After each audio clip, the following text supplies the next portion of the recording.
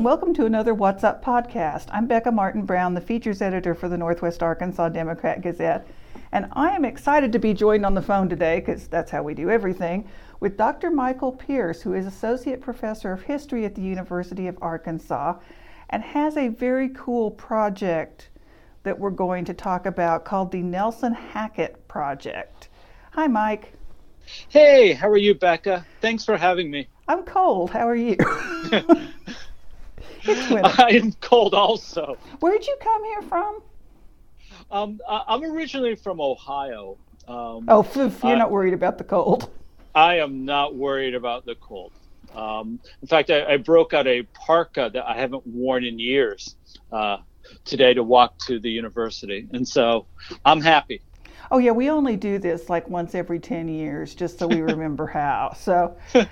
So when you came to the University of Arkansas, I understand that your specialty was labor history. So How did you stumble into this particular branch of study, this story? Yeah, I'm originally a labor historian. I have a PhD in modern U.S. history, and I specialize in looking at the way people work and the meanings that they derive from the work and how they collectively respond to working conditions. I came to the University of Arkansas with my wife, my spouse. And she's a Russian historian, and she's a star. She's awesome. And she got a job teaching at the University of Arkansas, and I just came along with her. And the history department here put me to work doing what they needed done, and that was teaching Arkansas history, and that was helping out with editing the Arkansas Historical Quarterly. And it's one of those sort of career changes that is the best thing that has ever happened to me. Honestly, that's a job I'd kill for. So look over your shoulder now. Yeah, and so now I teach Arkansas history. I teach the history of a state that I had been to one time before I moved here. My research is focused on Arkansas, and most of my research is focused on the era after World War II, and that's I'm working on several projects there. But the Nelson Hackett project, I came across Nelson Hackett's story when I was teaching and coming up with material for the classroom. And in 1957, a man named Roman Zorn wrote an essay on Nelson Hackett.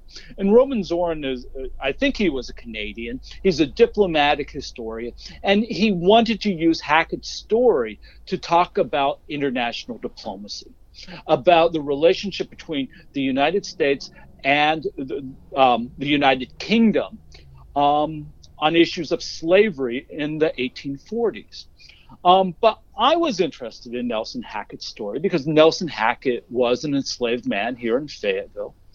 And he, in 1841, in July, left. He decided he no longer wanted to be an enslaved person. And he walks across the state of Missouri. He crosses the Mississippi River near Quincy, Illinois. Wow. Some 360 miles. This enslaved man is traveling through another slave state. He crosses the Mississippi River into Illinois and then travels another 600 miles to Chatham, which is now in the province of Ontario. And Chatham's about 50 miles east of Detroit. It's on that lower peninsula of Ontario. And we don't know why Nelson Hackett chose to go to Chatham. It could be that he knew other enslaved people who had escaped to Chatham. There was a vibrant community of refugees from American slavery there. Or it could just be happenstance that Nelson Hackett made his way. But why we know about Nelson Hackett is that the man who owns him, or the man who the state of Arkansas says owned Nelson Hackett, a guy named Alfred Wallace. Alfred Wallace had Nelson Hackett tracked. And Alfred Wallace found out Nelson Hackett's destination. And Alfred Wallace goes to Chatham and has Nelson Hackett arrested on charges of theft. Because on his way out of Fayetteville, allegedly. Maybe. Nelson Hackett took a horse and a saddle and a beaver coat, a hat, a watch, and a gold chain. And several of those items are recovered.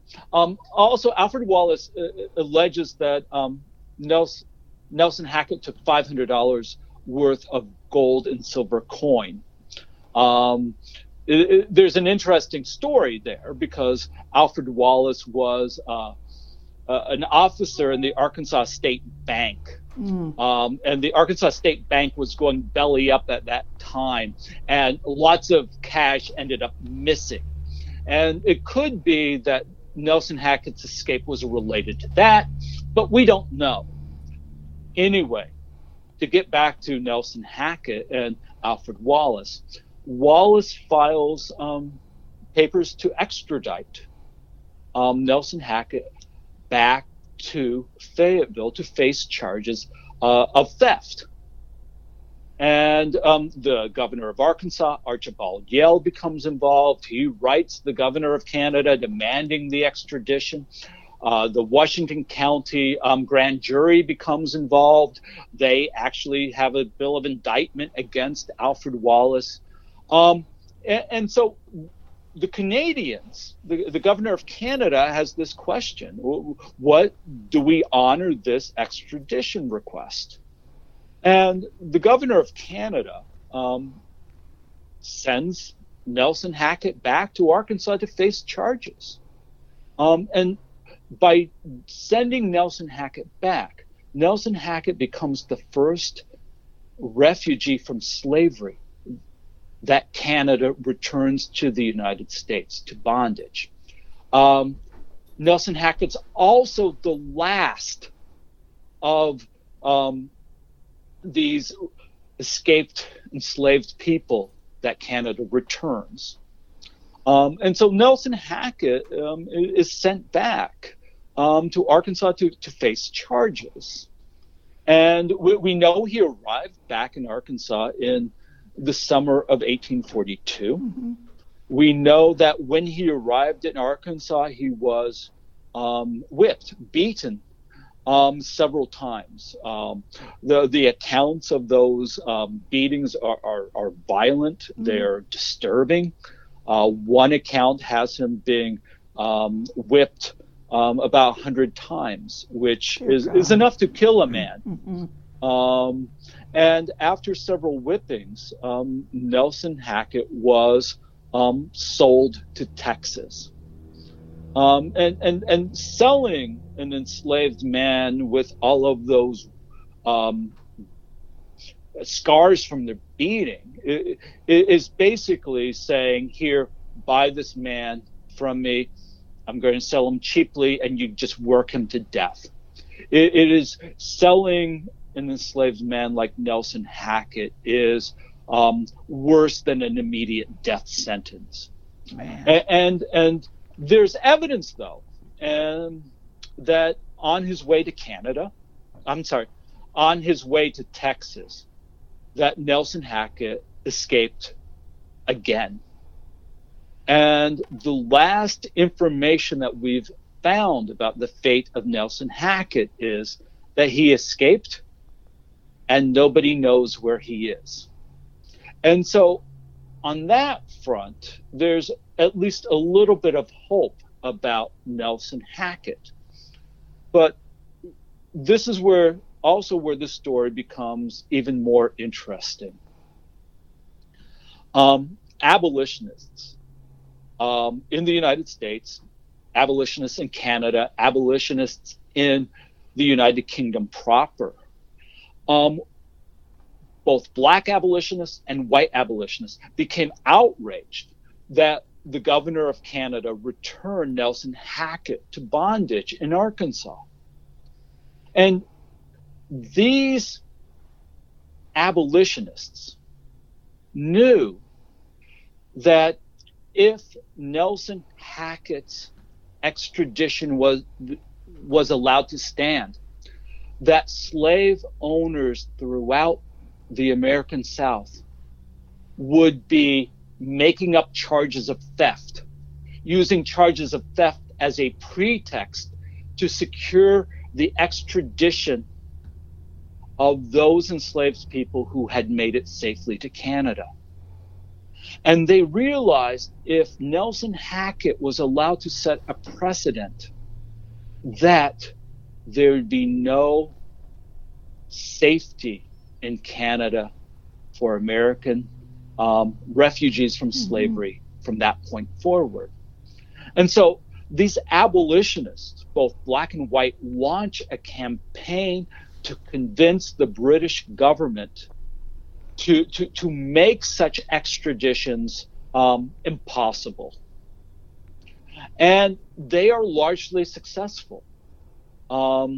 Within a year, the British Foreign Ministry, the British Colonial Office, both put forward extradition procedures that make it almost impossible for England, for the British Empire to return enslaved people back to the United States. And in this way, I mean, this is the greatest legacy of Nelson Hackett, is that he put in motion the events that ensured that Canada would be a refuge for enslaved people seeking their freedom. So he left a huge legacy. Huge, absolutely huge. And for those of us in Arkansas who are trying to understand the coming of the Civil War, fugitivity is critical. The sectional crisis, the increasing division between the free states of the North and the slave states of the South was driven by two things.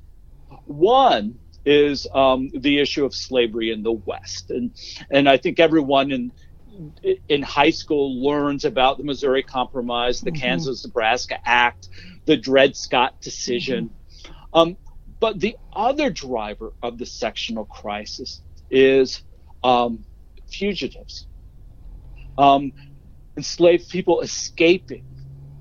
And so if we look at the buildup of the sectional crisis, a lot of it has to do with escaped enslaved people who are hunted down in Ohio or Michigan or Illinois. And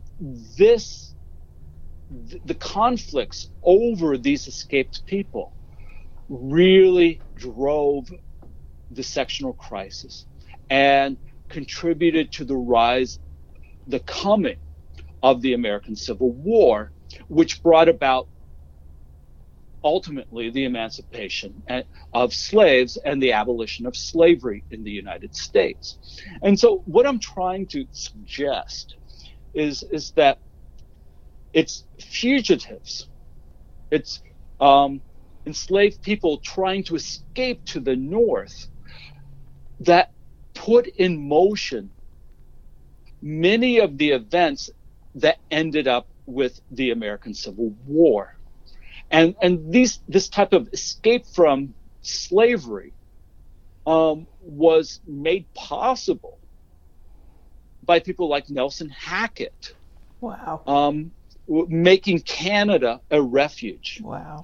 And so understanding the story of this one enslaved man who lived in Fayetteville, Arkansas in 1841, and his decision in July of 1841 to seek his own freedom, to secure his own liberty, is critical for not only understanding what happens in Fayetteville or Northwest Arkansas, but what's going on in the entire Atlantic world. Wow.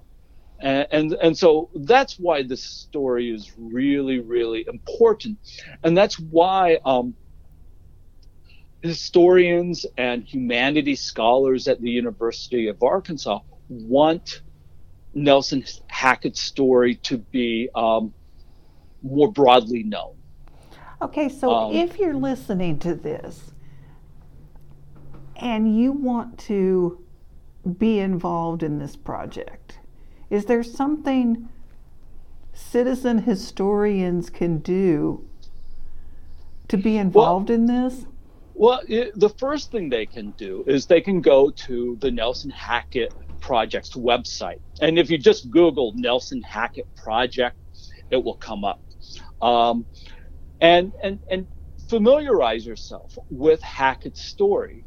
The website contains a narrative of Hackett's journey from Fayetteville to Canada and back. And the website also contains primary documents. There are documents from the Canadian government. There are letters from abolitionists. There's newspaper accounts. And if you familiarize yourself with that, and then start doing your own research, figuring out if there are more newspapers out there, if there are more county records. One of the things that we've done is me and some other members of the history department, we've gone over to the Washington County Archives. Washington County is the archives of Washington County are a gold mine for historians. The Washington County Archives go back to, I think, 1828. It's one of the earliest sets of county documents west of the Mississippi River. And they've been lovingly tended many years. I mean, the Tony Wapple and the people over at the Washington County Archives are just phenomenal professionals. And they've taken great care of those records. It's amazing that those records weren't destroyed during the Civil War when Confederate troops set fire to Fayetteville. It's amazing that they've survived since the Civil War. But I mean, it's just a treasure trove. But we've gone over there and we've found, and you can see copies of them on the websites. The deeds of sale when Alfred Wallace bought Nelson Hackett. And you can go over to the archives and you can find the court proceedings when Nelson Hackett is brought back and put on trial. And one of the things that people can do, and one of the things I think that is urgently needed, is to get a more complete and broader picture of what slavery was like in Northwest Arkansas. And people can look at their own family records. They can go to the county courthouses and look at these records. And I'm going to say something that might not be make a lot of people happy, but people in Northwest Arkansas like to tell each other that slavery was much more benign up here in the upcountry than it was in, say, the Arkansas Delta or the Mississippi Delta. But what Nelson Hackett shows, and what going into the county archives and actually looking at the documents show, is a picture of slavery in Northwest Arkansas that is anything but benign. It is violent. It is barbaric. Enslaved people are treated as property to be bought and sold as investments.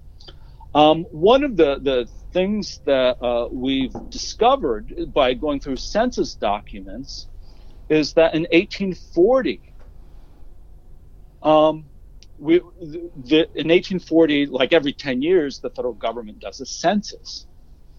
And if you look at the slave census of Fayetteville, Fayetteville is about 28% enslaved. There's a higher percentage of people are enslaved in Fayetteville than the rest of the state. Wow. But not only that, the enslaved people in Fayetteville tend to be much younger, and the sex ratios overwhelmingly female.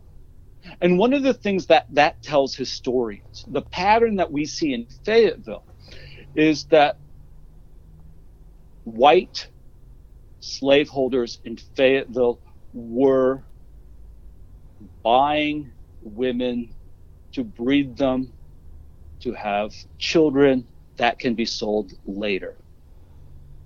And nobody wants to think that about Fayetteville. Slaves were investments. Female slaves, young children. And so by looking at Nelson Hackett, and we can get a better picture of what slavery was like in the upcountry of Arkansas, and that, I guess, is destroying lots and lots of the stories that we tell ourselves about the more benign nature of slavery in the Ozarks, by looking at using Nelson Hackett. But I think, to get back to your larger story, is what people can do is they can go into the Washington County Archive. They can go into the Benton County Archive or the Madison County Archive and try to figure out what slavery was like in Northwest Arkansas. And I think that is something, I think as a community, especially in the given the events of the last summer, I think that's something we all, that would help the entire community.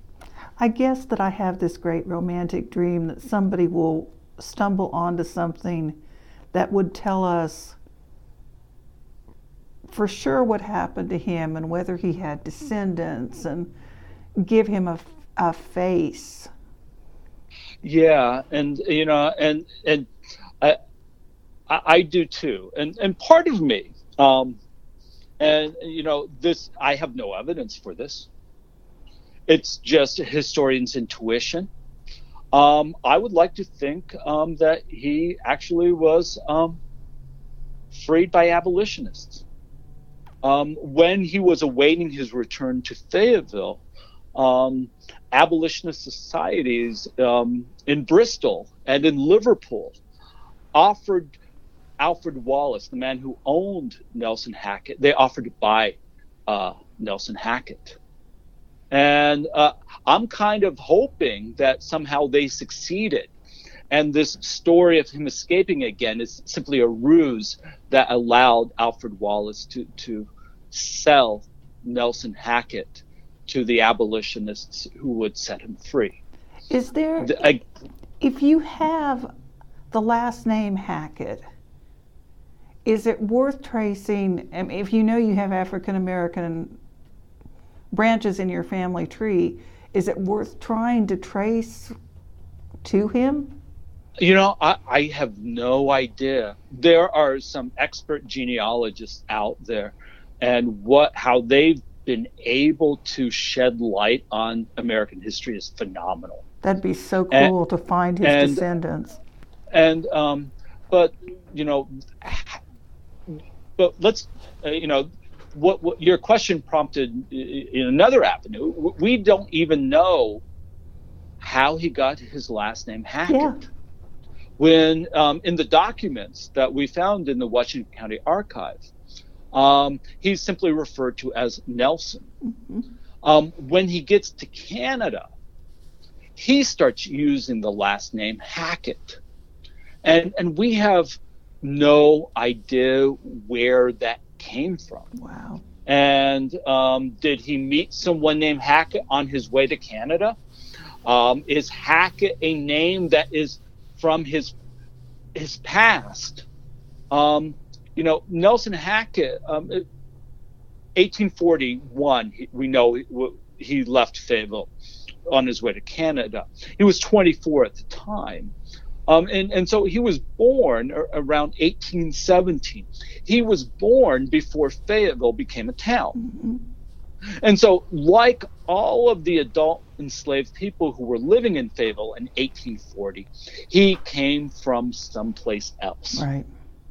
And, if we knew where that was, that might offer us some clues to, that name or why he was going to Chatham as opposed to some other place in Canada.